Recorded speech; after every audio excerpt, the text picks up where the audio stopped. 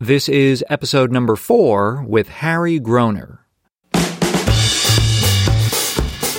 Coming up. And as soon as it started, I said, "You son of a bitch, Bob Hobbs," because he was absolutely right. And the casting director said, "Well, you finally learned how to audition for film." And go in there and try to give them what I call just a little piece of theater. And by that I mean you make them focus on you for that time that you're in there. You're only there for a few minutes. You're only there for 3 minutes. We're all doing a play, and we have to tell that story. So we're all really in the same boat. It doesn't matter what your history is. We're all part of now this history. We're all part of the history of this particular production, and we're all equal as far as I'm concerned. Holy Christ. This is great. This stuff is just great. Hey there, thank you so much for checking out this podcast. Are you a subscriber yet? If not, click that subscribe button so that you do not miss anything ahead. And if you have an extra moment, go ahead and rate and review the show in iTunes or wherever you find podcasts. That will help others find out about the show. I appreciate all your comments, and thank you so much for doing that.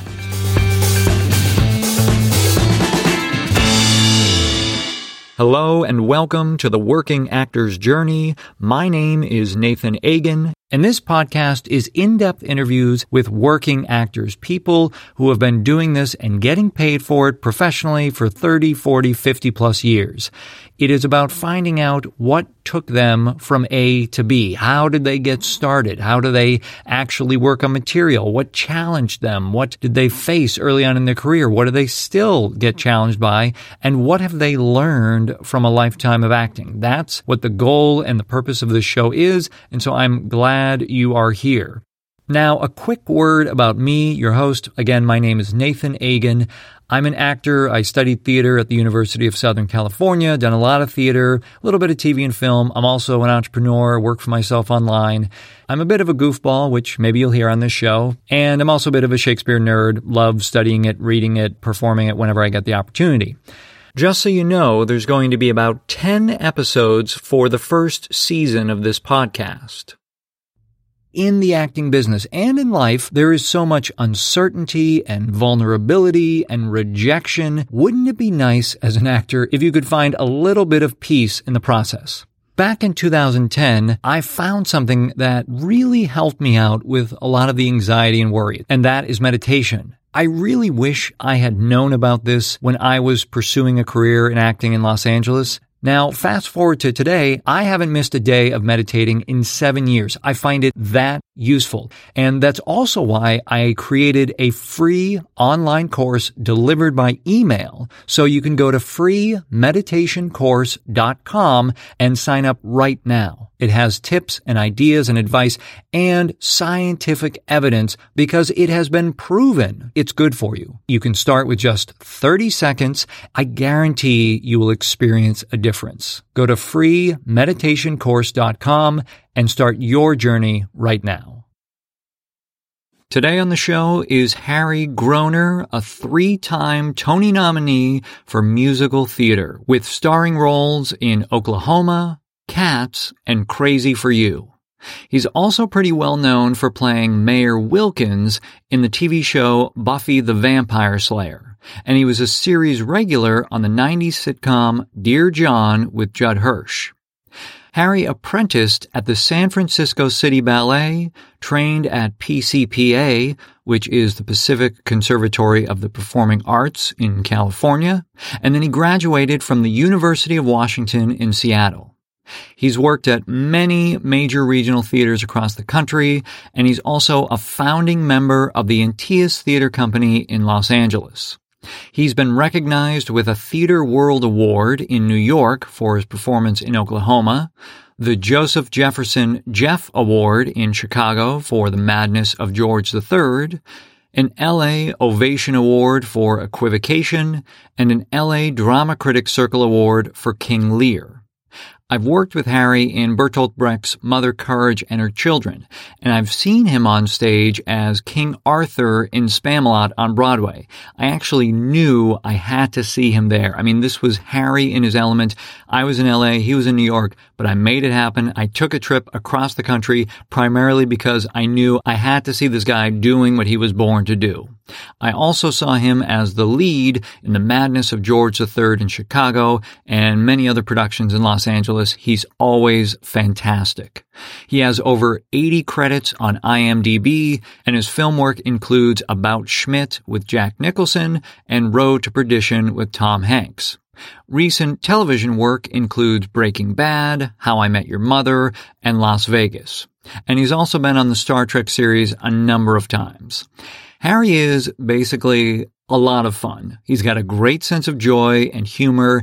He's such a fun person. I mean, you'll hear he cracks himself up a lot. It's just a fantastic and fun conversation. We cover his early years in ballet, something he didn't even want to do at first, doing rotating repertory theater and what that prepares you for, working on the film Brubaker, which was his first with Robert Redford, his goals as an actor, working on quote-unquote evil characters, and why it's so important to learn your lines. We also dive into how he approaches both Noel Coward and Shakespeare, which is such a great mini-class. He goes super in-depth on both a specific song and a monologue. He takes you exactly through how he's working on those and what he's thinking about. Be sure to stick around for that. So here we go with episode number 4. Please enjoy my chat with Harry Groener.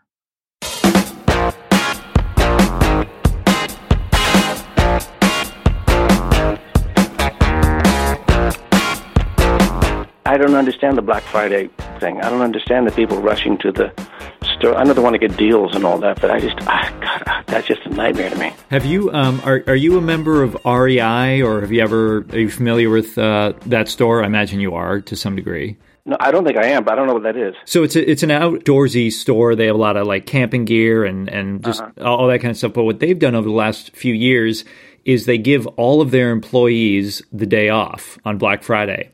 And, wow. And they've kind of created this or encouraging this movement for what they call opt outside. Instead of like opting out of an email, you're opting out of going into a store and you're actually getting into nature and doing that. So they've been doing that the last few years for Black Friday. It seems to be going pretty well. Wow, that's amazing. Yeah. I know. And of course, like the silliness is that you think about that and you're like, it's not actually that crazy of an idea, but now it sounds like such a radical concept. Yeah.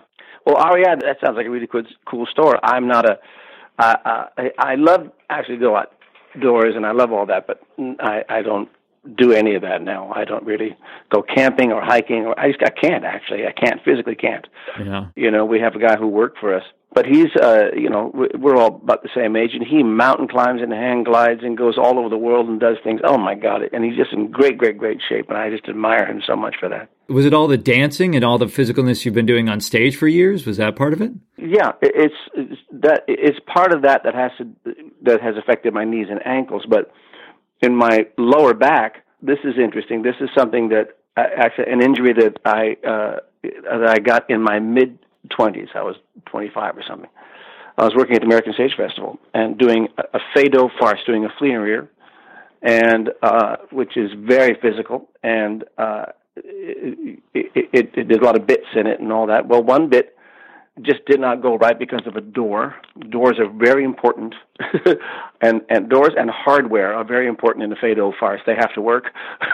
Sure. So when it didn't go quite right, and so there's another gentleman who's also involved in the bit, and we overcompensated, and I over-torqued my spine.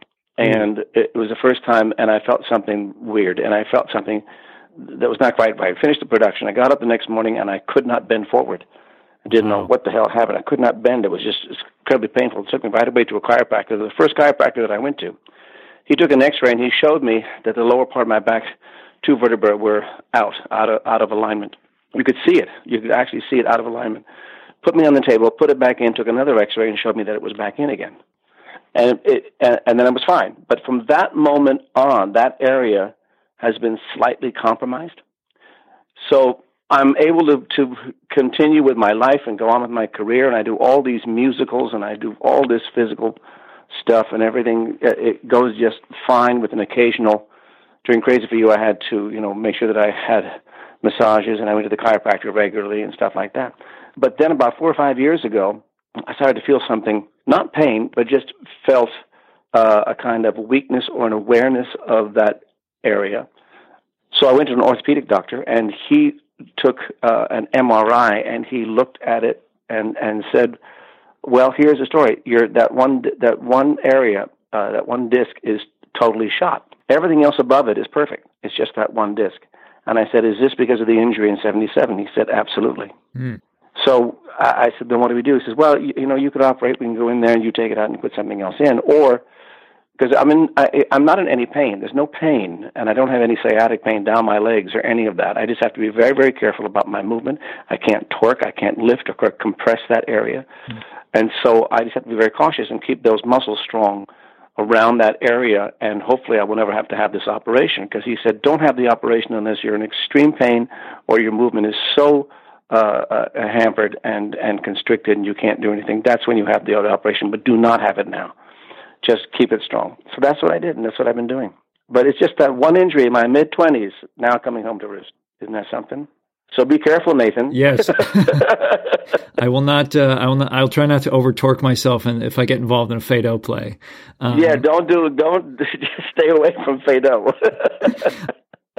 I mean, you were pretty physical even as a kid, because you were doing ballet in San Francisco, right? Now, what did you love about ballet? What drew you to that?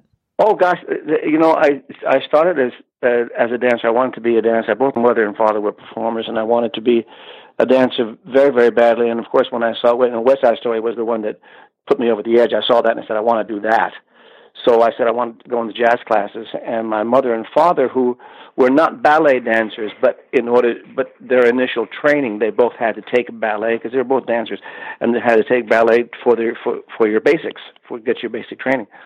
And so they said, well, okay, fine, but if you want to be good at the jazz, you have to have ballet. And I said, I don't want to have ballet. I said, well, you have to have it. And I said, well, I don't want to. It's just, I'm going to be the only guy, and it's just going to be crazy, and it's going to be embarrassing. And because you're at that age. I'm 13, 14 years old, whatever. Sure.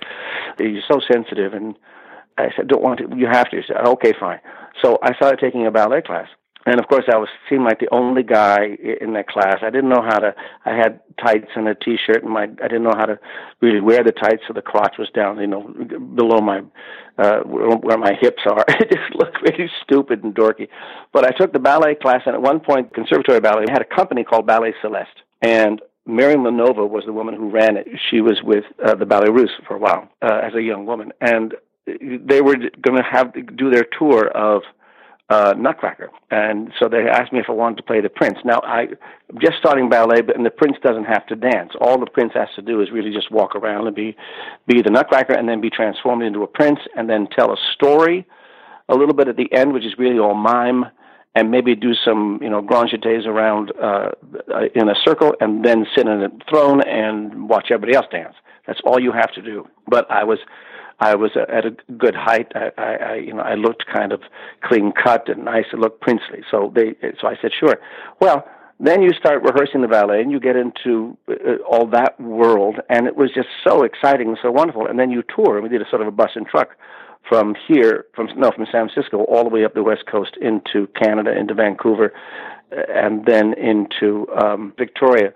And so you're on a bus and truck, and you're in a hotel, and you do all this, and it was so very exciting and wonderful. And because we would get up very early in the morning, and you'd get on the bus, and you'd travel hours until you get to a national park, and you'd stop there, and then they would cook you breakfast, and you'd have pancakes and eggs and things, and you'd play out in the woods, and oh my God, it was heaven. So then I just fell in love with it, and then we did not just Nutcracker, but we did all the regular ballets, Swan Lake, Coppelia, Giselle, all that stuff, and we performed at the Harding Theater in San Francisco. And so I loved it, and it was going to be my life. At that point, I was just so in love with it. But then something happened. At the same time, you're also going to school, and I'm also taking theater classes. I'm in the drama department, and so that's also happening at the same time. So there are two parallel disciplines happening at the same time. There's the acting, and then there's dancing. And then at some point, I just decide I don't want to do that anymore. I don't really want to do the ballet anymore. I changed and I focus mainly on theater, and I'm doing more musical work. I'm starting with the first musical I did was in high school, I believe it was, and it was a musical version of James Thurber's The 13 Clocks that was put together by the drama department, the music department, and the English department. So that was the first one. You were on stage singing, dancing, and acting at the same time, and I just love that. So that sort of started me off.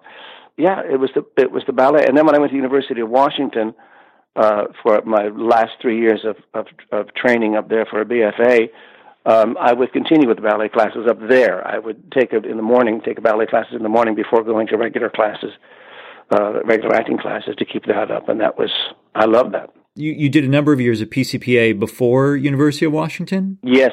Well, University of Washington happened I was at PCPA from 70 to 76, and University of Washington happened the last 3 years. My last year at PCPA was 76.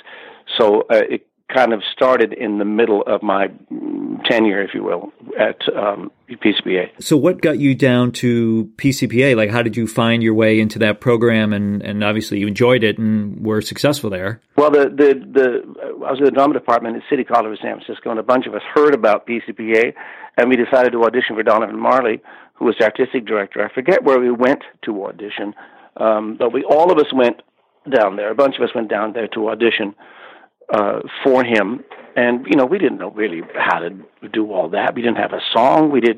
He said, "Do you have a song?" I said, "But no." He says, "Well, then sing Happy Birthday."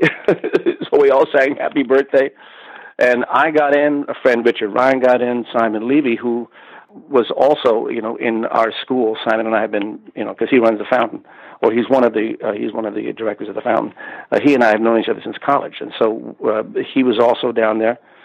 Got accepted, and two other people got accepted, but they weren't actors, they were in the costume shop, and so they also got accepted to go down there and work.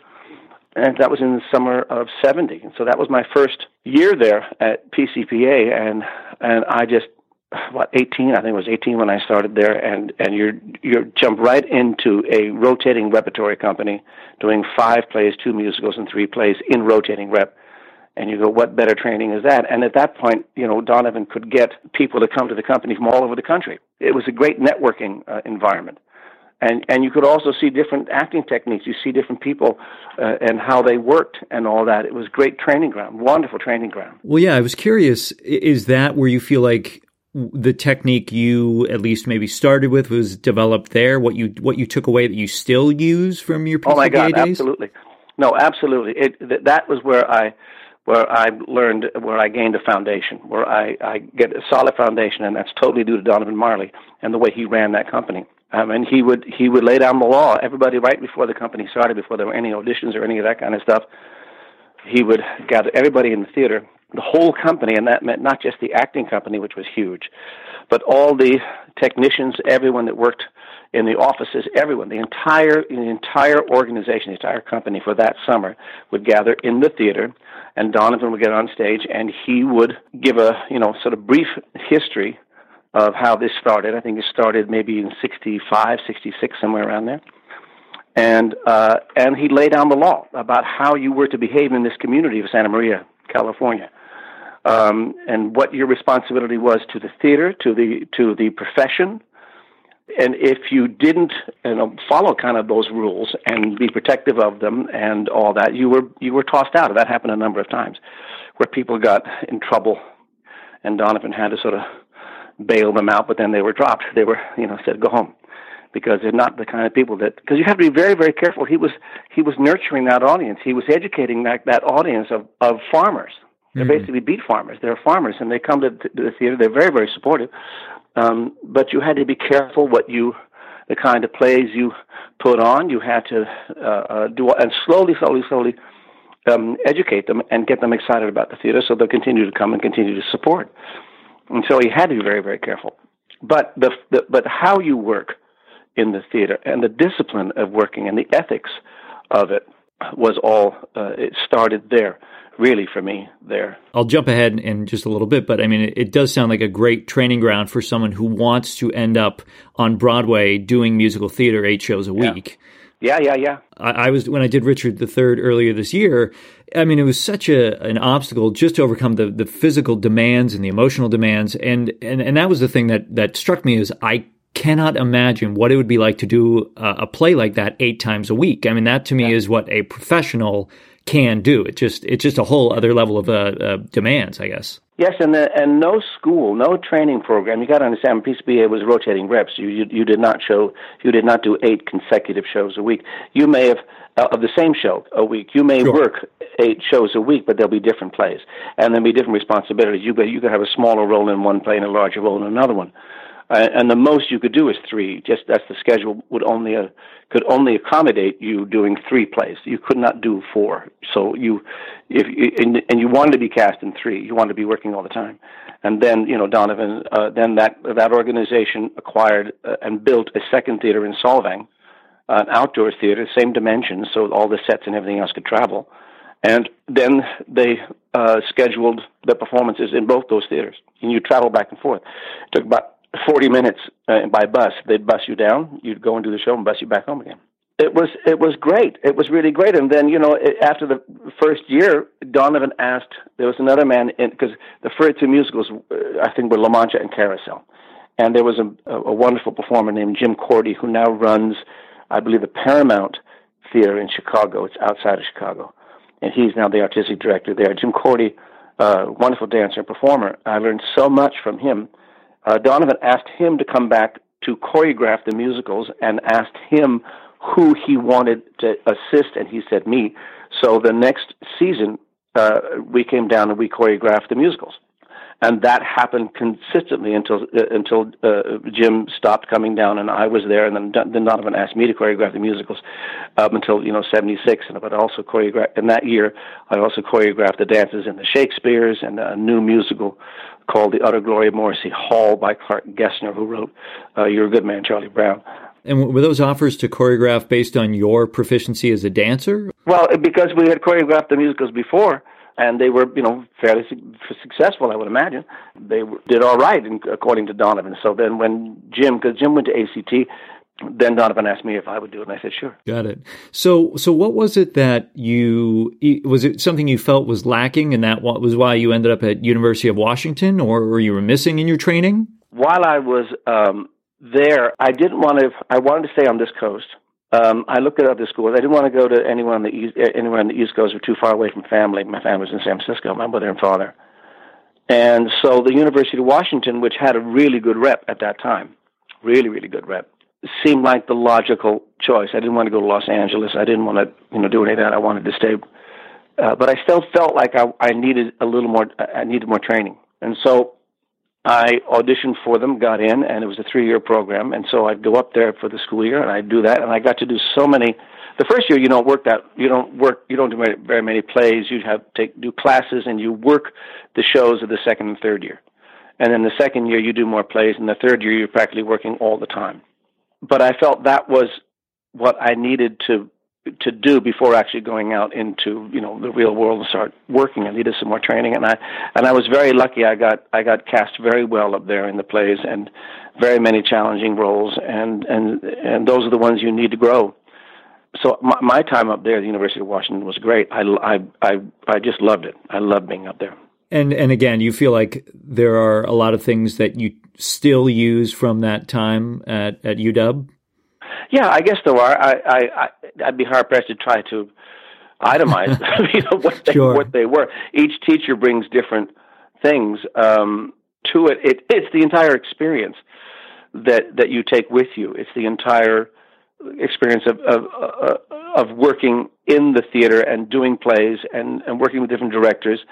All that experience you take with you when you finally leave and go. And so very, very beneficial for me to go up there. And then the very next year, after I graduated in 76, and Dawn and I met in 76 at the Actors Theater, and I moved in with her in 77, and then I got a call from Duncan Ross, who was the artistic director of Seattle Rep, but ran the program that I was in my first year when I was there. He left after the first year because he was finishing out his tenure there, and just continued to run Seattle Rep. But he called me and said, "You want to do Benedict and Much Ado?" And I said, "Sure." That's a great phone call. I came right back to Seattle and did Benedict and Much Ado. Well, how did you? I know you met Don as you said at the Actors Theater, but how did you end up there? Was that just from regional auditions, or did you know someone? Yeah, at that time they had the TCG auditions. Okay. Theater Communications Group auditions, and you had to go to where they would meet. But you first had to prepare auditions, and there'd be representatives that would come out to all the schools, and you would audition for these the TCG representatives, and then they would choose who could go. Only 2 people could go from each school. And they did that. So they came to the University of Washington. We all auditioned. I was the only one that got chosen to go. So I went to TCGs in Chicago. That's the furthest east I've ever gone, because I was raised in San Francisco. So I fly to Chicago by myself. I go there. I go to the Lincoln Hotel, which is not far from the building that had the auditions in there. And you do your 3-minute piece, a classical and a contemporary piece, for all the artistic directors of all the regional theaters in the country. They're all in the audience. And, of course, John Jory was in the audience. And you hope to get some callbacks. And then in the afternoon, there are callbacks, and hopefully you get chosen. Well, I was very lucky. I got a lot of callbacks. And I met a lot of people, and one of them was John. And I got a bunch of offers, and one of them was going to the Actors Theater of Louisville, and that was the best offer, to go there, to be there for the entire season, and near the end of the time of my time there, I'd be doing Nick and Virginia Woolf and Peter and the Diary of Anne Frank, but I'd also be in Christmas Carol and a bunch of other plays there, and of course that's where it all started with Dawn and myself. So Dawn, that's where we met, thank God. Had I made any other, I keep thinking about this, had I made any other choice, gone to any of the other places, I never would have met Dawn. My life would have been totally different. Yeah. What the hell? It would have been a disaster. A total disaster. I keep thinking about that, and it scares me to death. Yeah, no, it is interesting, those doors that open. Yeah. In addition to the great person that Dawn is, I'm curious, what has being married to an actress brought to your life? What do you love about being married to another actor? Well, it's, we all know the business. You know what rehearsals are like. You know the time constraints. You know the commitments. You know the out-of-town stuff. And you're willing to accept all that. That's part of your world. That's part of your life. If you're not part of the theater world, I can only imagine. I don't know. I know that it works for a lot of people, but for some people it might not. And certainly there's a difference if you have a family and if you have children and all that. But it just makes it easier, I think. Because we know what the business is. We know what the rules are. And you and Dawn have also had the pleasure of working together on a number of occasions, in a number of different places, different theaters, and I'm sure that's kind of a unique opportunity for couples, is to be able to work together in such a creative, collaborative way. And has your process as a couple also developed over the years in terms of how you work together and that kind of shorthand? Yeah, I mean, I love working with Dawn, and I think she loves working with me. I just want to be in the environment with her together. The more we can work together, the better I think it is. And because you get to go to rehearsals together, the performances together, you're sharing the experience together. Mm-hmm. I just think I just love doing that, and the more often we can do it, the more often we have the opportunity to do it, the better it is, I think. Well, what I'm hearing, though, is it sounds like you must have been a pretty good auditioner, and I'm curious, was that as a result of your mindset? I mean, how did you see auditions? I know luck is part of it, but, preparation is another part. So yeah. How did you go into those? Well, in our third year at the University of Washington, because what happened was Duncan Ross stepped down as being artistic director and continued to run Seattle Rep. And then in the second year, there really wasn't any head of the BFA program. The head of the drama department, which is different and separate, sort of stepped in a little bit and oversaw things. But the teachers themselves made up the schedule for that second year, while they were looking for someone to take over for Duncan Ross. In the third year, they hired Robert Hobbs from Ohio University. He came in. And he is, he's brilliant. He just was a brilliant teacher. I adored him. he challenged us in our third year. He challenged us in ways that had never been challenged in the 2 years we were there. He made us. I saw work coming out of my colleagues, my classmates, that I had never seen in the 2 years prior. I mean, he was just stunning. Anyway, what he knew about the TCG auditions, he knew about all this stuff, and he knew how to prepare you for them. Mm. And so we had audition classes specifically for the TCGs. Oh, wow. And he made those classes and made those mock audition sessions so horrible on purpose, made them worse than than any audition would ever be.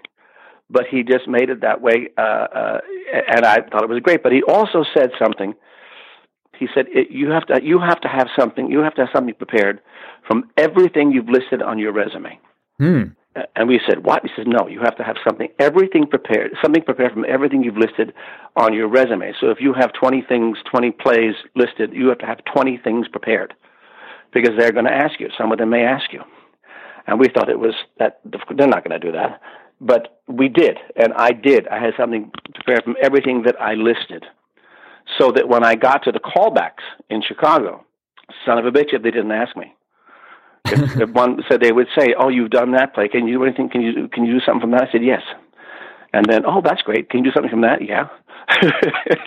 And they go down the list. You only had 5 minutes with them, or 10 minutes, whatever it was. And as soon as it started, I said, "You son of a bitch, Bob Hobbs," because he was absolutely right, and he set it up that way, and I had it prepared. So for that particular audition, I knew what was potentially expected, and I was prepared for it. But auditions are, everyone approaches them differently, and some people really hate them. I don't particularly hate them.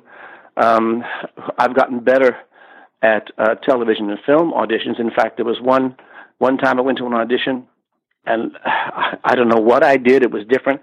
And the casting director said, "Well, you finally learned how to audition for film." And it's not that I did anything different. It was trial and error.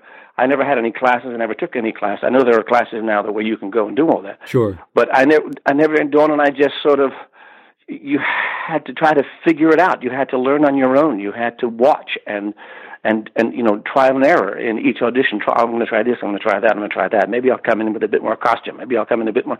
You try different things, and then you realize you figure out what you don't need, what you don't have to do. You just have to come in and be as prepared. And by that I mean you have to have your lines memorized if you can, and go in there and try to give them as what I call just a little piece of theater. And by that I mean you make them focus on you for that time that you're in there. You're only there for a few minutes. You're only there for 3 minutes, 5 minutes at the most, whatever it is. But make them focus on you. Just focus on you, and not look at their notes, not eat their sandwich, not take a sip of coffee, but completely focus on you. Make them do that. And you can make them do that by keeping your eyes off the page and on the reader. Your first on-screen credit was in Brubaker, right, with Robert Redford? Yeah. Was that a nerve-wracking experience just to audition for and then film the scenes? Or I don't remember it being a nerve-wracking audition. Bob Rafelson at that time was the director. He got fired of it. But I auditioned for Bob Rafelson. He was the original director of that film, and it was in New York. And I looked young enough because the doctor has to be, look very like he's 12. Sure. If you look at the clip now, I look like I'm 12, and that's exactly what they wanted. So anyway, I don't remember being nervous. I probably was. I don't remember. I remember him being very nice. Redford, or the director? Okay. Bob Rafelson. Redford was very, very nice. We were in Ohio. Dawn came with me. I only worked 4 days, and we were there 4 weeks. Wow. Yeah, I mean, there was a whole section where they said you're not called for a whole week, and so Dawn and I just got in the car and went off and toured Ohio.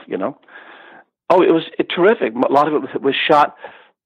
Everything was shot in what used to be a prison, and part of it was still a kind of prison. I mean, they still had all the cells and things, but another part of it was kind of a business, so it was offices and things like that. But it was way out of about 40 minutes, 45 minutes. Oh yeah, many of the extras were former prisoners there. Oh wow! And a lot of the actors chose not to stay at the hotel, but stay in a cell in the prison. I said, no, I'm not going to go that. I'm not going to do any of that. Plus, I'm not playing a prisoner. I'm playing a doctor. But watching Redford, I mean, first of all, I mean, he's just so freaking gorgeous. And so you come on the set and he'd be in the morning, he'd just be all kind of disheveled. He's just such a movie star. You know what I mean? Sure. Such a great movie star. And he was really, really nice to me. And he was nice to everybody. I mean, as much as he could be. There were so many extras on it, and they all wanted to take pictures and get autographs and all that. And you kind of tell that if he could, he would spend time with so many more people because he just wanted to be social. But you can't because you'd be mobbed. You know, you would and all your time would be taken up with pictures and signing autographs and all that, and you can't do that. And so you have to have this kind of wall up. Right. And it's so easy to, I guess, kind of flitter your energy away because, you know, film it takes a tremendous amount of concentration and energy. And if you're just socializing all the time, then it's gone. Yeah. I know. So there's so much we could cover. But I want to ask you about when you got Oklahoma. Well, I mean, I guess quickly, how did that come about? Was that just did somebody ask you to come audition? And you auditioned for Agnes DeMille and Bill Hammerstein, and I believe Richard Rogers was still alive, he's still part of it, and so you had to audition for these people, and that could be a bit daunting. Richard Rogers being so much a part of the rehearsal, because rehearsals were out here in L.A. because it was a 9-month tour starting here at the Pantages. So I don't remember him. I don't think he ever came out here because of his health. However, Agnes DeMille was still very much a part of the production. She was here, and Jemsy DeLapse, who was in the original production and has mounted a number of productions of Oklahoma. She put all the dances together, and then Agnes would come out and adjust them. And then Agnes, periodically throughout the tour, would come and meet us and see the production and give us notes in the lobby. And then when we got to New York, it wasn't supposed to go to New York. It was supposed to only be a 9-month tour. And then when we got to Washington, everybody looked around and said, man, this is a really good production. We should bring this in. Then Zev Buffman, one of the producers, decided to bring it in. But Agnes said, yeah, you bring it in, but you can't bring it in with these sets and costumes because they were really tacky. I mean, they were good enough, I guess, for them for the road, but they were kind of tacky. So all new sets and costumes were built for New York, for Broadway. And then we played the Palace. And then we had one conductor on the road, and then when we got into town, Jay Blackton was our conductor, and Jay Blackton was the original conductor. And so you're standing on the stage of the Palace. This is my first Broadway show, technically my second, but it's actually my first actual Broadway show that actually went to Broadway. And you're at the Palace, you're standing on the Palace stage, you look down at the pit, and the face looking back at you is the exact same face the original company saw. Wow. And you go, holy moly, I'm in heaven. This is heaven. And we did it 9 months at the Palace. And I know, I know the show is a great success. And what I'm curious about is, so this is your first, technically your first big Broadway show. You get a Tony nomination, you get a Drama Desk nomination, and a Theater World Award. And how did that impact your mindset? I mean, a lot of people can kind of go either way with those things. And then how did it impact your career from that point forward? I don't know how much it impacted my career. All I know is that at the time, also my agent, who Susan Smith, God bless her soul, she had an office in New York at that time.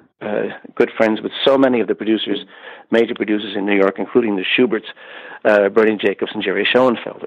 In particular, Bernie Jacobs. And so I got a lot of good reviews, and I got those nominations and that award, and that I guess that would help get me in the room. And get me other auditions and things like that. That probably helped a little bit because your name is out there, and the other people who are casting shows know who you are. They've seen your work, and so that helped. But I know that my agent was able to, get me in the room in some of these things. So that was a big help to get some of the other shows that I got. And did it? Did it change your sense of confidence about your own work, or did it matter to you? I mean, I know it mattered on a certain maybe professional level, but just on a personal level, did it really change anything in terms of how you approached acting or your career? No, it didn't really. It was just the way things were going. I felt very fortunate. I felt very lucky that I was, getting these jobs and these other Broadway shows. I felt very, very, very fortunate. But that was just what was happening.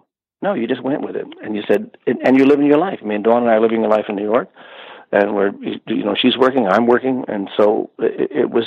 This is the way it was supposed to be. You know what I mean?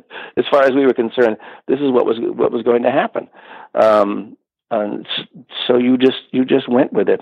Well, and you mentioned earlier, having this dream when you were young about doing ballet, and you saw West Side Story, and that was. Did you? Mm-hmm. But now moving ahead to when you were doing Oklahoma, and you're at this point in your career, did you have a dream or aspiration about what you wanted out of your career?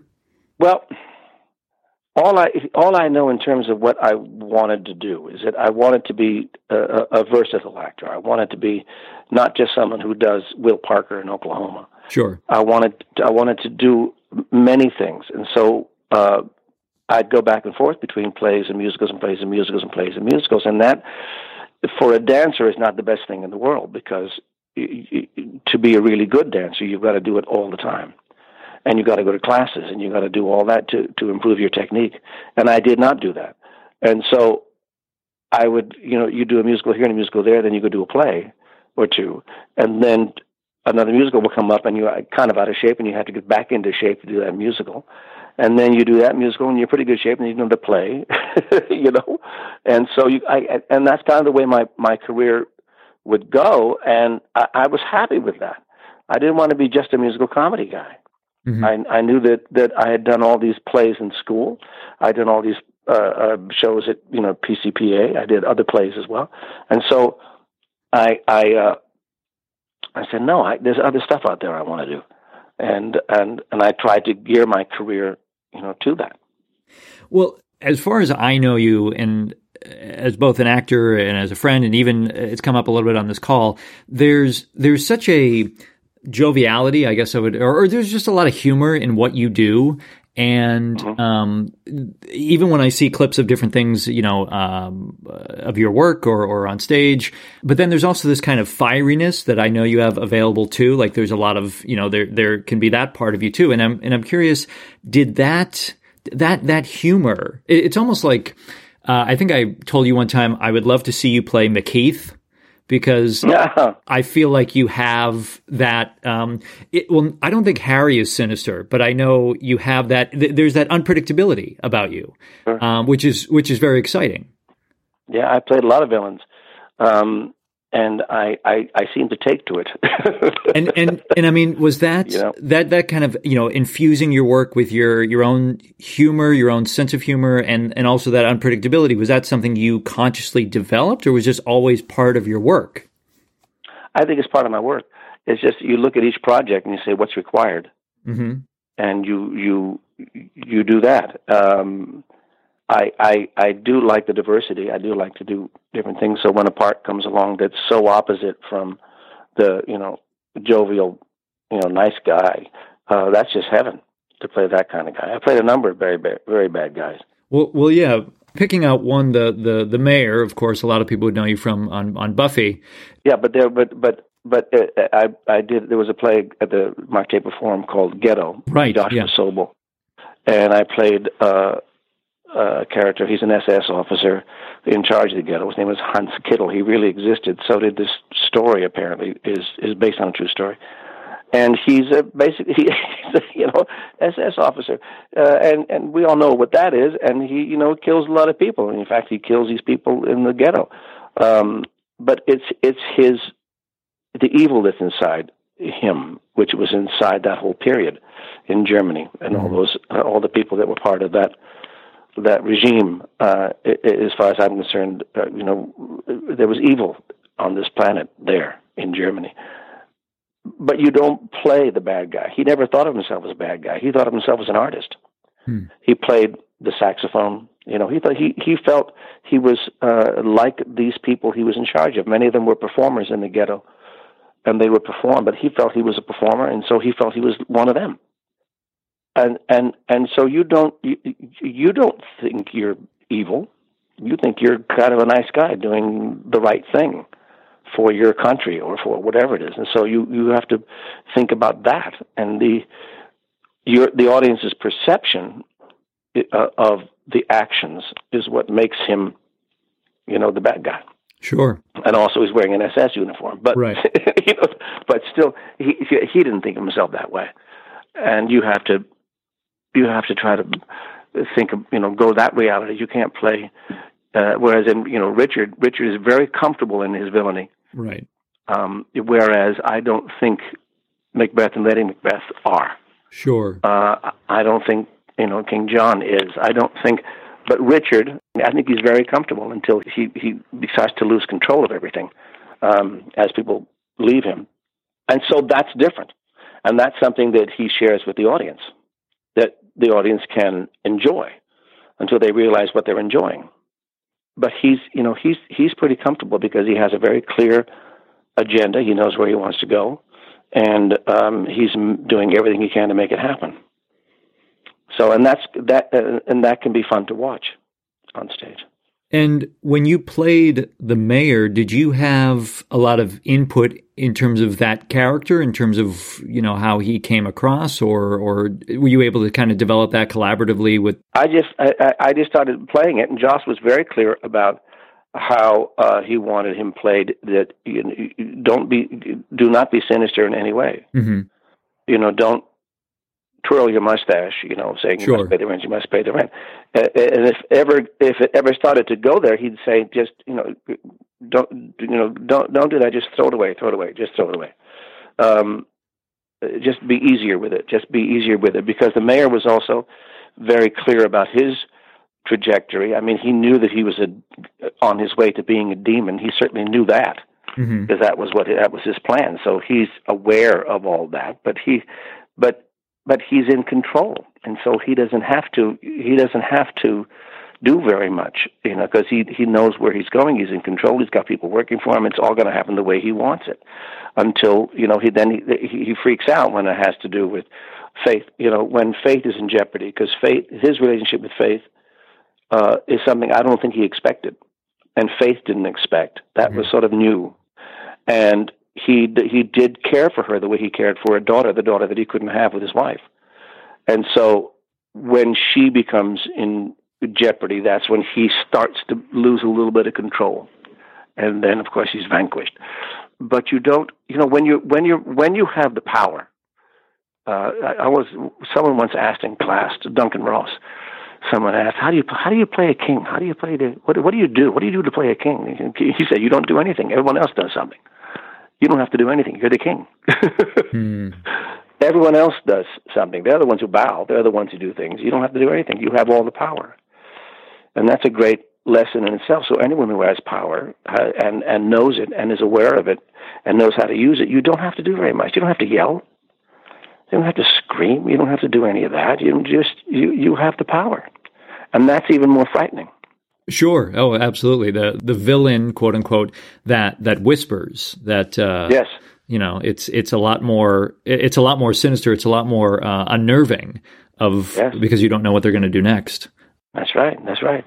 You also had, I think, a role or a position or a job that many actors aspire to do, which is to be a series regular on a major show.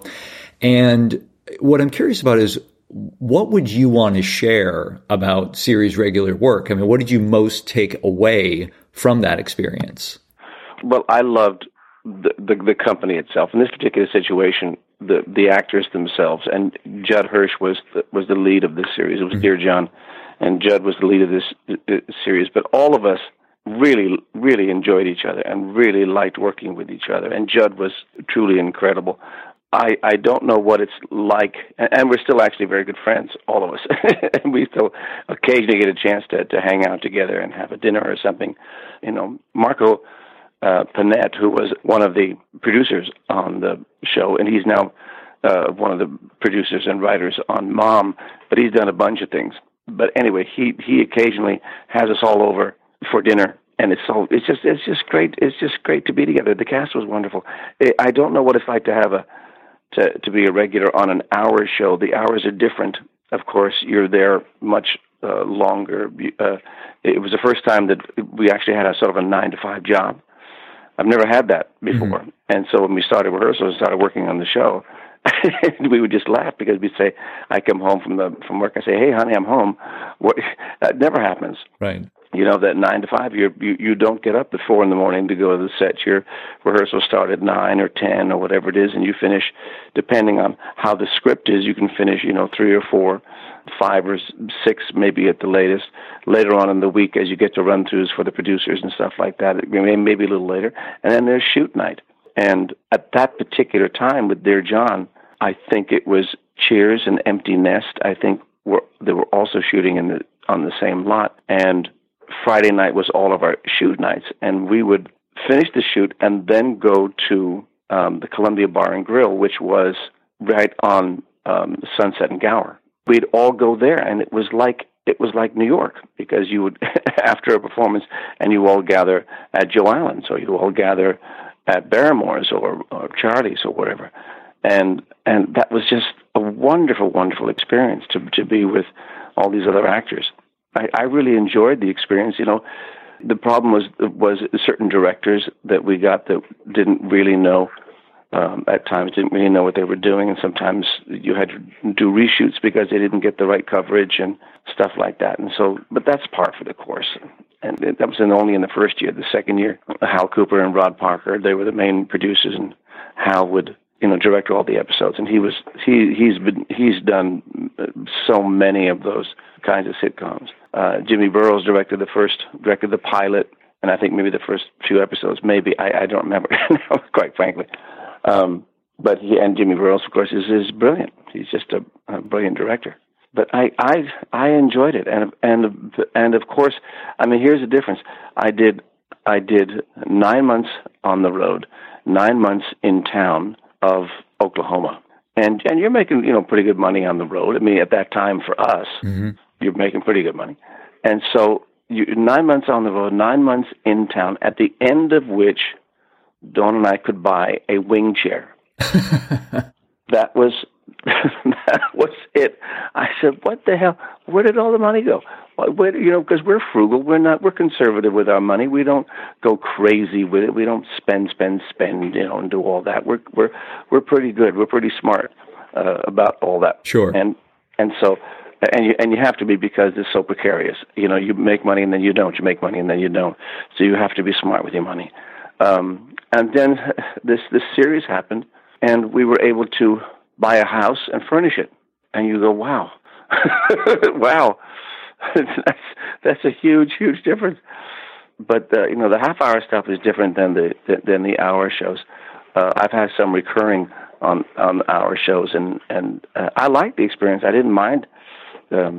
Getting up, but I'm not there every single day like some of the regulars are, and I imagine that can be exhausting and taxing, and because you have all those, the regulars have all those lines to learn every single day, and they have those scenes, and they have that stuff, and then there are rewrites, and you have to put all this stuff in your head, and I can only imagine that can get really, really taxing and hard and exhausting. Sure. Well, I mean, it sounds, and I never thought of it that way, but this way, that it does sound like if you're a series, at least on these half-hour shows, maybe at that time, and I'm sure there are still some like this, but it really creates that community like a play does, like theater does. Yeah. And that sounds like a really extraordinary experience. If you get the right group of actors who are also looking for that, sure. That it can be a really amazing, just kind of family, second family or third family, something like that. Yeah, it's really great, and especially if you can maintain that relationship, as friends throughout, and we have, and we see each other not as often as we'd like, actually, but we do get to see each other. So that's good. I haven't seen Judd in a while. He was going to come and see Kat, but he couldn't make it, and that would have been so wonderful because he's a real theater guy. That's the way he works. He loves the theater, but that's the way he works. He loves to rehearse. And so we would rehearse those scenes until they were right. And I appreciated that. I love that. You know, Harry, in a career of extraordinary things that you've done, one of the things I'm most curious about is how in the world you were able to do so many performances of Crazy for You from like a concentration and focus and enthusiasm standpoint. I mean, how long did you play Bobby Child? I did Bobby Child for 3 years. Wow. And I did, I think the number is 555 consecutive performances from the very first one in Washington, from the very first performance in Washington through that run and then into over a year in New York. I did 555 consecutive before I took my first break, and even that was to go work. But no school, nothing prepares you for a long run but a long run. So you don't know, actors generally don't know how they're going to respond to doing it for month after month after month after month. You don't know until you get into it. And of course it depends on the piece, and I loved this piece. I loved doing Crazy for You. It was a glorious role. And the cast stayed together pretty much intact for well over a year, the original company, and until the first person started to break off. I think someone in the ensemble, not the principal, someone in the ensemble started to said, I'm going to go do this show. So they started to break off and go and do other things, but we all stayed together, and that helped maintain the quality of the production. And so someone coming at the beginning of the run, and then a year later would see the exact same show. And so that also helped, because everyone else loved doing the show as well, and they were disciplined enough and to maintain what Mike Ockman and Susan Stroman wanted for the piece, and it was just, we just loved doing it, and I mean, it can be difficult if you don't love it. I mean, I did Cats for 14 months, and I was ready to leave when the 14 months was up. I was ready to go. Mm-hmm. I figured I had done. I mean, Cats is what it is. It's a lot of fun. It's a really fun show to do, but it's basically a children's story. Sure. And I enjoyed doing it, but and I enjoyed working with the company, and certainly I made some really good friends in it. But I was ready to go by the end of 14 months, and I was not particularly ready to go after 14 months of Crazy for You. I was ready to go, keep going as long as my body would go. And 3 years was about right. And I asked if I could finish on New Year's Eve of '94, I believe it was. I wanted to finish with fireworks and all that stuff, and they agreed to that. So it was New Year's Eve of '94, the final thing, and then there were fireworks and in the park and the ball dropping and all that celebration and all that. It was a great way to go out. Just a great way to go out. And did you find that you kept discovering new things about the play, even a year, 2 years in, about your character, about the songs? Well, you sort of do in the beginning, and then you feel you pretty much mined what you can mine out of the piece. It's not that complicated. The story is pretty simple. Mm-hmm. Your objective is to stay healthy and to be smart in terms of taking care of your body. And so you really got to focus on that. And I mean, all of us, because everybody had to kiss everybody else in the show. There was just, one person kisses that person kisses someone else, that person kisses someone else, that person kisses someone else. And so, of course, a cold could travel. And so all of us just backstage would gargle with Listerine all the time. We just have Listerine backstage and just gargle, but just take care of ourselves. And you really have to focus, and everybody did. Everybody was good. Now I wanted to spam a lot. So many of the people just decided to take, they have a personal day off. They just go and have a personal day. I don't remember anyone having a personal day in Crazy for You or some of the other Broadway shows that I did. You leave because of illness You know, you don't show up because of really serious illness or a personal tragedy of some kind. Someone in your family is very sick, or someone has, a parent has died and you have to go away, or whatever it is. But you don't just leave because, I just don't feel like coming in today. That kind of thing. You don't do that. You go to the show. That's your job.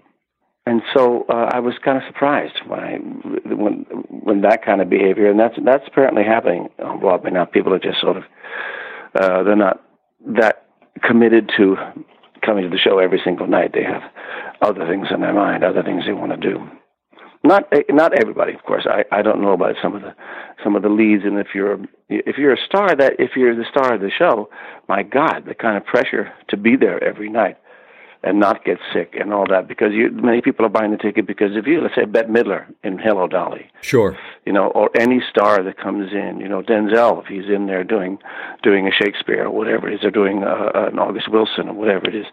The pressure on him to be there every single night, the pressure on her to be there every single night because people are buying the tickets to see them. You go, oh my God. That's just holy moly. Mm. But you for a long run, you have to, if you're doing a play, you can discover all kinds of things. When I did Sunday in the Park, I did that for 4 months. I kept discovering things in the music in particular. And the role is very complex as well, and so you do depending on the writing. But with Sondheim, I kept on discovering things in the music that I hadn't heard. That week before, or 2 or 3 or 4 weeks before, all of a sudden I hear something. I go, wow, and you appreciate his brilliance. But with that piece, you just keep working. So, you just keep working when it's a complicated piece, when there's a lot to it, when there's a lot to the story. You just keep imagining, keep working, keep thinking. One of the cool things about your career, Harry, is, in addition to working, in theaters all around the country, you've worked in the big markets like New York and Los Angeles and Chicago. And I'm curious, what have you found to be the kind of differences among those theater towns? For me, I think in New York, they're not as aware of how provincial they are. It used to be, because it was really, in the 20s, 30s, 40s, and to some extent 50s, before the regional theater movement started, it was the only place to go, and it was the theater town. And so that was, if you wanted to be in the theater, you wanted to be a star, you either went there or you came here into LA to be in the movies. But it was a theater town. Now it's not, as far as I'm concerned, it's not. It's still, there's Broadway and all that, but you find great theater all over the place. And so I think at times it thinks a little bit too much of itself. As far as Los Angeles is not a theater town; it's a film and TV town. However, there's a lot of theater here, obviously. Sure. And there are many wonderful actors here, and you have a lot of fabulous actors wanting to be television and film stars who are out here that you can, if you can get them, utilize to do theater. So it's potentially equally as exciting a theater town as any place else. It's just that that's not where the focus is, and you as an actor should know that when you come here. It's not. It's all about television and film. That's why you're here, and. But you can go out and find the theater and do theater that you want to do. Find the company that you work with. That's how the MTS company started. But Chicago, that's for me is where some really, really exciting work is happening. They have incredible companies there. The acting pool is just outstanding. The 3 years when I went there, I as soon as you get there and you're in rehearsal, because I'd already be off book. I would use after rehearsal, I'd go see as many plays as I could. All those 3 years, I saw a gazillion plays, but you go everywhere. You go all over the place, not just the Goodman, not just, in the Chicago Shakes, but you go to as many different kinds of theaters and almost to a production. I rarely saw anything that you go, oh man, that was really a piece of crap. It was all good, all wonderful, and you go, oh man, what's happening here in Chicago? That's different. That's extremely exciting, what's happening in Chicago, I think, in terms of quality. And certainly in Steppenwolf, I mean, thank God for Martha Lavey. Martha Lavey, God rest her soul, she's also passed away. But if she hadn't decided to encourage a lot of these women, female directors there, and given them a venue and given them a play to direct, they probably would have happened anyway, maybe someplace else, but maybe not. But she was the one who encouraged all that, and as a result, they have women directors, hanging off trees. Sure. Out there. I mean, they are fabulous women that get a chance to direct these incredible plays, and it's just very exciting out there. San Francisco has always been a disappointment to me. San Francisco should be a West Coast New York City in terms of theater, and it isn't. And as I'm concerned, it never was. It really only has ACT and maybe Berkeley Rep and maybe one other thing, and that's it. But it should have so many more theaters, and it doesn't. But it thinks it's a very, big theater town, and that's always driven me nuts about it. There was a snobbishness about San Francisco, as far as I'm concerned. And I was raised there. Yeah. I've seen, I was also influenced, if you talk about it being influenced, I was also incredibly influenced because this is where I saw the kind of work that I wanted to do, which is at ACT. My mother and father would take me to ACT, and I saw so many incredible plays. But you'd go back one night, and you'd see the actors doing one play, and you come back the next night, you see the same actors doing a different play, playing different roles. And you go, oh my God, this is exactly what I want to do. This is exactly what I want. It was an extremely exciting theater company. And then when I moved to New York, and I started to see, I guess this is why I think of New York as being a bit provincial, is that when I got to New York and I saw some of the work there, I said, well, they were doing this at ACT. Or when the Royal Shakespeare Company or National would come in and do things, and New York would go nuts over what they were doing. And you'd see the plays, and I'd go, well, but ACT was doing this in the 60s. ACT was doing exactly this in the 60s. And why aren't you acknowledging that there's an American company that was also capable of doing what you now are touting as being brilliant from the RSC or the National? Sure. I mean, no doubt, they're wonderful companies, and they do incredible work, and I think they're just the bee's knees. But you've got to acknowledge the American companies, the American actors, the exact same thing. You have to. Right. So, but ACT was, and where I met so many of people that are our friends now, and that I work with now, and I saw them down as a young guy, and you'd see Hamlet, or you'd see René Auberjonois do Tartuffe, or Charlie's Aunt, or I saw an incredible production of Richard by Randy Duke Kim. Those people that inspire you when you see that. But now David Dukes, who was the original member of the Antaeus Company, I saw him play, I think it was Hamlet, in a fabulous production of Rosencrantz and Guildenstern that ACT did. And then, of course, we started working together. And then, and interestingly enough, there was a production that the ballet company that I was in, that we did of Peter and the Wolf. And Peter and the Wolf, of course, has a narrator. Was David Dukes, who was the narrator. When I reminded him of this, he said, "Oh my God, I remember that." And I said, "Yeah, I was the wolf." I said, "Oh wow!" But I mean, much later, another connection to the past and all that, I said, West Side Story was so influential. When I was doing Oklahoma, Harvey Evans was my understudy. Harvey Evans is in the movie and was was also in the Broadway company, but he's in the movie as one of the Jets.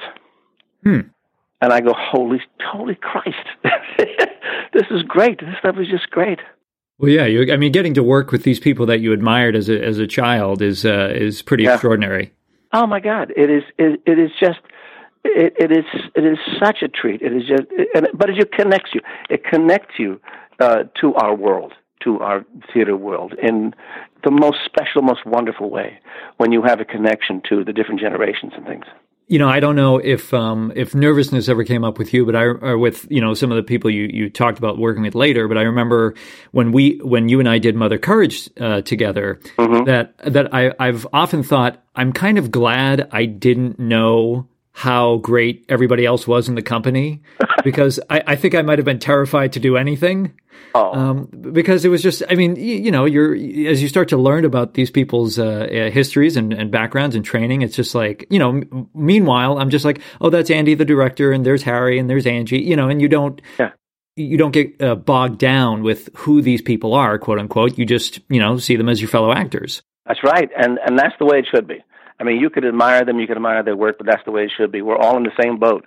We're all doing a play, and we have to tell that story. So we're all really in the same boat. In that particular experience, it doesn't matter what your history is. We're all part of now this history. We're all part of the history of this particular production, and we're all equal as far as I'm concerned. And so we did well in that one. Yeah, no, that was a really fun, very unique production to be involved in. I thought so too, and it was good for the company. Now, I'm curious. Can you talk a little bit? I know you've said in the past that it's very similar, but like, when I think of your work, Harry, and I think of like you doing the song "Mrs. Worthington" by Noel Coward, or I know you played King Lear, and he has like the reason, not the need speech. You've said that you work on these things very similarly. Yeah.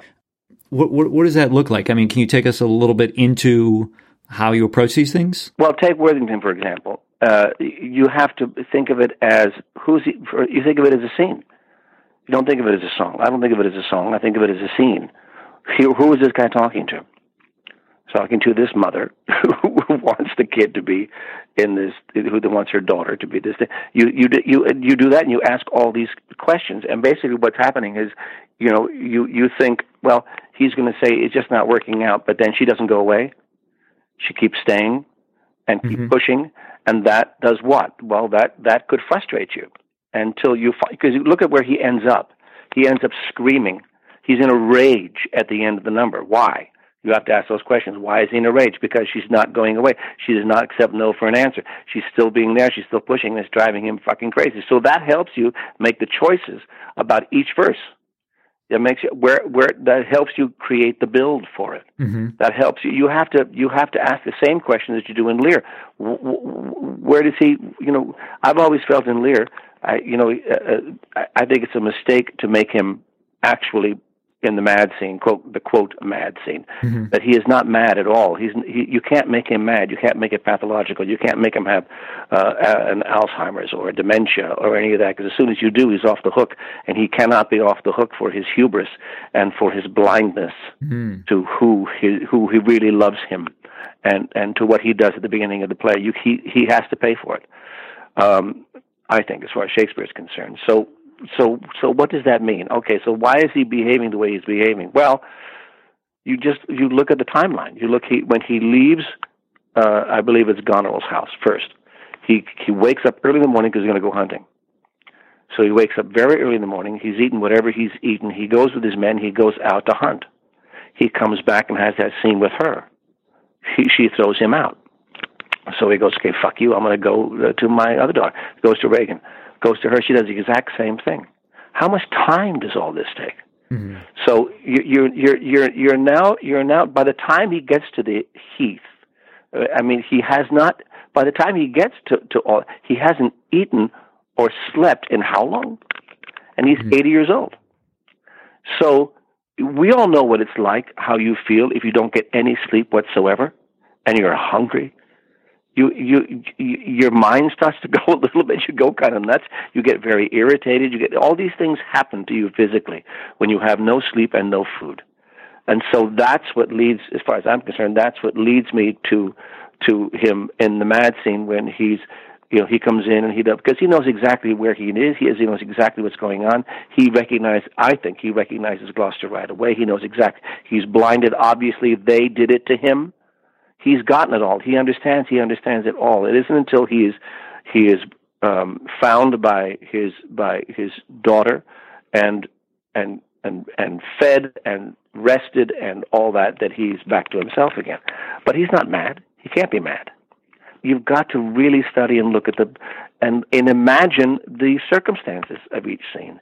You do the same thing with a song. The song is a monologue. Every song is a monologue. So what's happening in the monologue? What do you want? What do you want to do? What do you want to say? What's the objective? Why are you singing this? What's going on in your life? Ask all those questions. Ask all the same questions you would in a play, in a scene. You ask the same things in a song. And depending on the song, it's to different degrees. Some songs are silly. Some songs, if you're doing a Sondheim, you've got a lot of work to do. You know, but you can ask the same thing with an Irving Berlin song, same thing with a Rodgers and Hammerstein, same thing. You ask the same questions. It's just for me. It's just the exact same work. There's no difference. And don't focus in a song. Don't focus on the sound of it, as far as I'm concerned. Mm-hmm. Yes, if you're a good singer, the sound is going to be there anyway. So you don't have to worry about the sound of it. Just think about the scene. Think about the acting of it, and that will help you. Well, Harry, I mean, this has been such a great conversation. I know I could talk to you and ask you questions for another 2 or 3 hours. This has been a lot of fun. I mean, there's so much we didn't cover, but that's the reality of doing conversations like this. You just can't get to everything. I know. But listen, there is one thing I do want to say to your listeners, who I trust will be. There'll be many actors that'll be listening to this, right? Mm-hmm. One of the most in terms of a working process, and some actors don't do this, and I guess that's all right. But in terms of an acting process and how you will begin to work on a role, the thing that I do most right at the beginning, but you're working on it as you're doing this. But what I do right in the beginning is I try to get off that script immediately. Get all my lines in my head so that you go to first rehearsal off book, if you have time. I'm not saying if someone calls you a few days ahead and says, can you do this part? And you say yes, that's different circumstances. But if you know at least a month in advance, I've learned whole plays in that time, within that month before the first rehearsal. And it's very possible to do that. While you're learning those lines, you're also doing work. You're also looking at a scene, and you're asking questions in your head, and you're learning things about the play. You're learning things about the story as you're learning your lines. But you learn your lines. You get them done, because if you can come to the first rehearsal off book, and you don't have that book in your hand, and the first thing you're doing is you're looking somebody in the eye, and you're playing the scene already in your very first. How far will you be by the time you get the tech? As opposed to what's the alternative? You come in, you don't know a word. You spend 2 or 3 weeks learning all those words and not really being able to play the scene yet fully because you have the friggin' book in your hand. It isn't until you get maybe to the last week of rehearsal before techs, and then maybe after you open 2 or 3 weeks into the run, if it's only a 4-week run, by the second week, third week, you're starting to really cook, and the scenes are really starting to show something. And the only reason that is because you all know your words. And so, if you can already in your first week begin to experience what it's like in your 4th week, how far along would you already be by the time you actually get to your 4th week? In terms of what you've discovered in the play.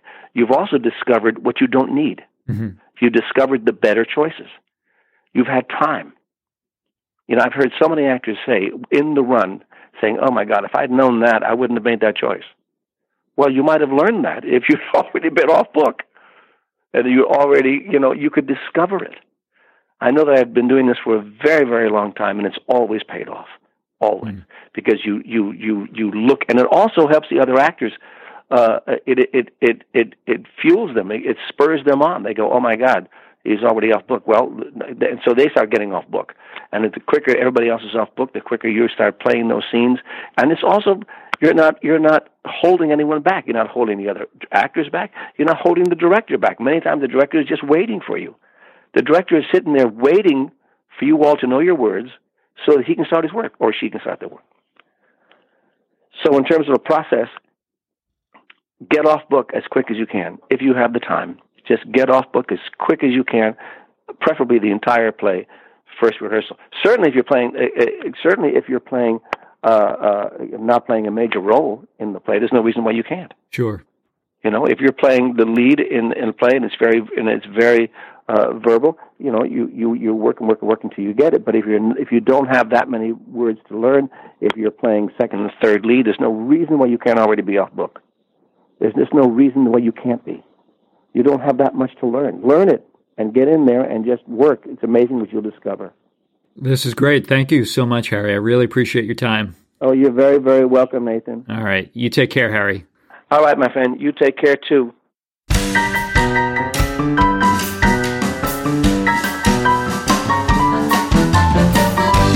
Hey guys, it's Nathan here one more time. If you enjoyed this episode, please remember to subscribe to the show so you don't miss anything. And if you can take a minute to rate and review this in iTunes or wherever you find podcasts, that will help others find out about the show. I appreciate all comments and thank you very much for doing that. Be sure to visit workingactorsjourney.com/podcast for the show notes and any links from today's episode. You can also follow the show at WA Journey on Twitter and Instagram. Feel free to connect and let us know what did you enjoy from the show. Don't forget to check out freemeditationcourse.com. Sign up right now to start making your life easier, calmer, and more enjoyable. Thank you again to today's guest. I really appreciate and value all the people that contribute their time to making this show possible. I'm Nathan Agin, and thanks for listening.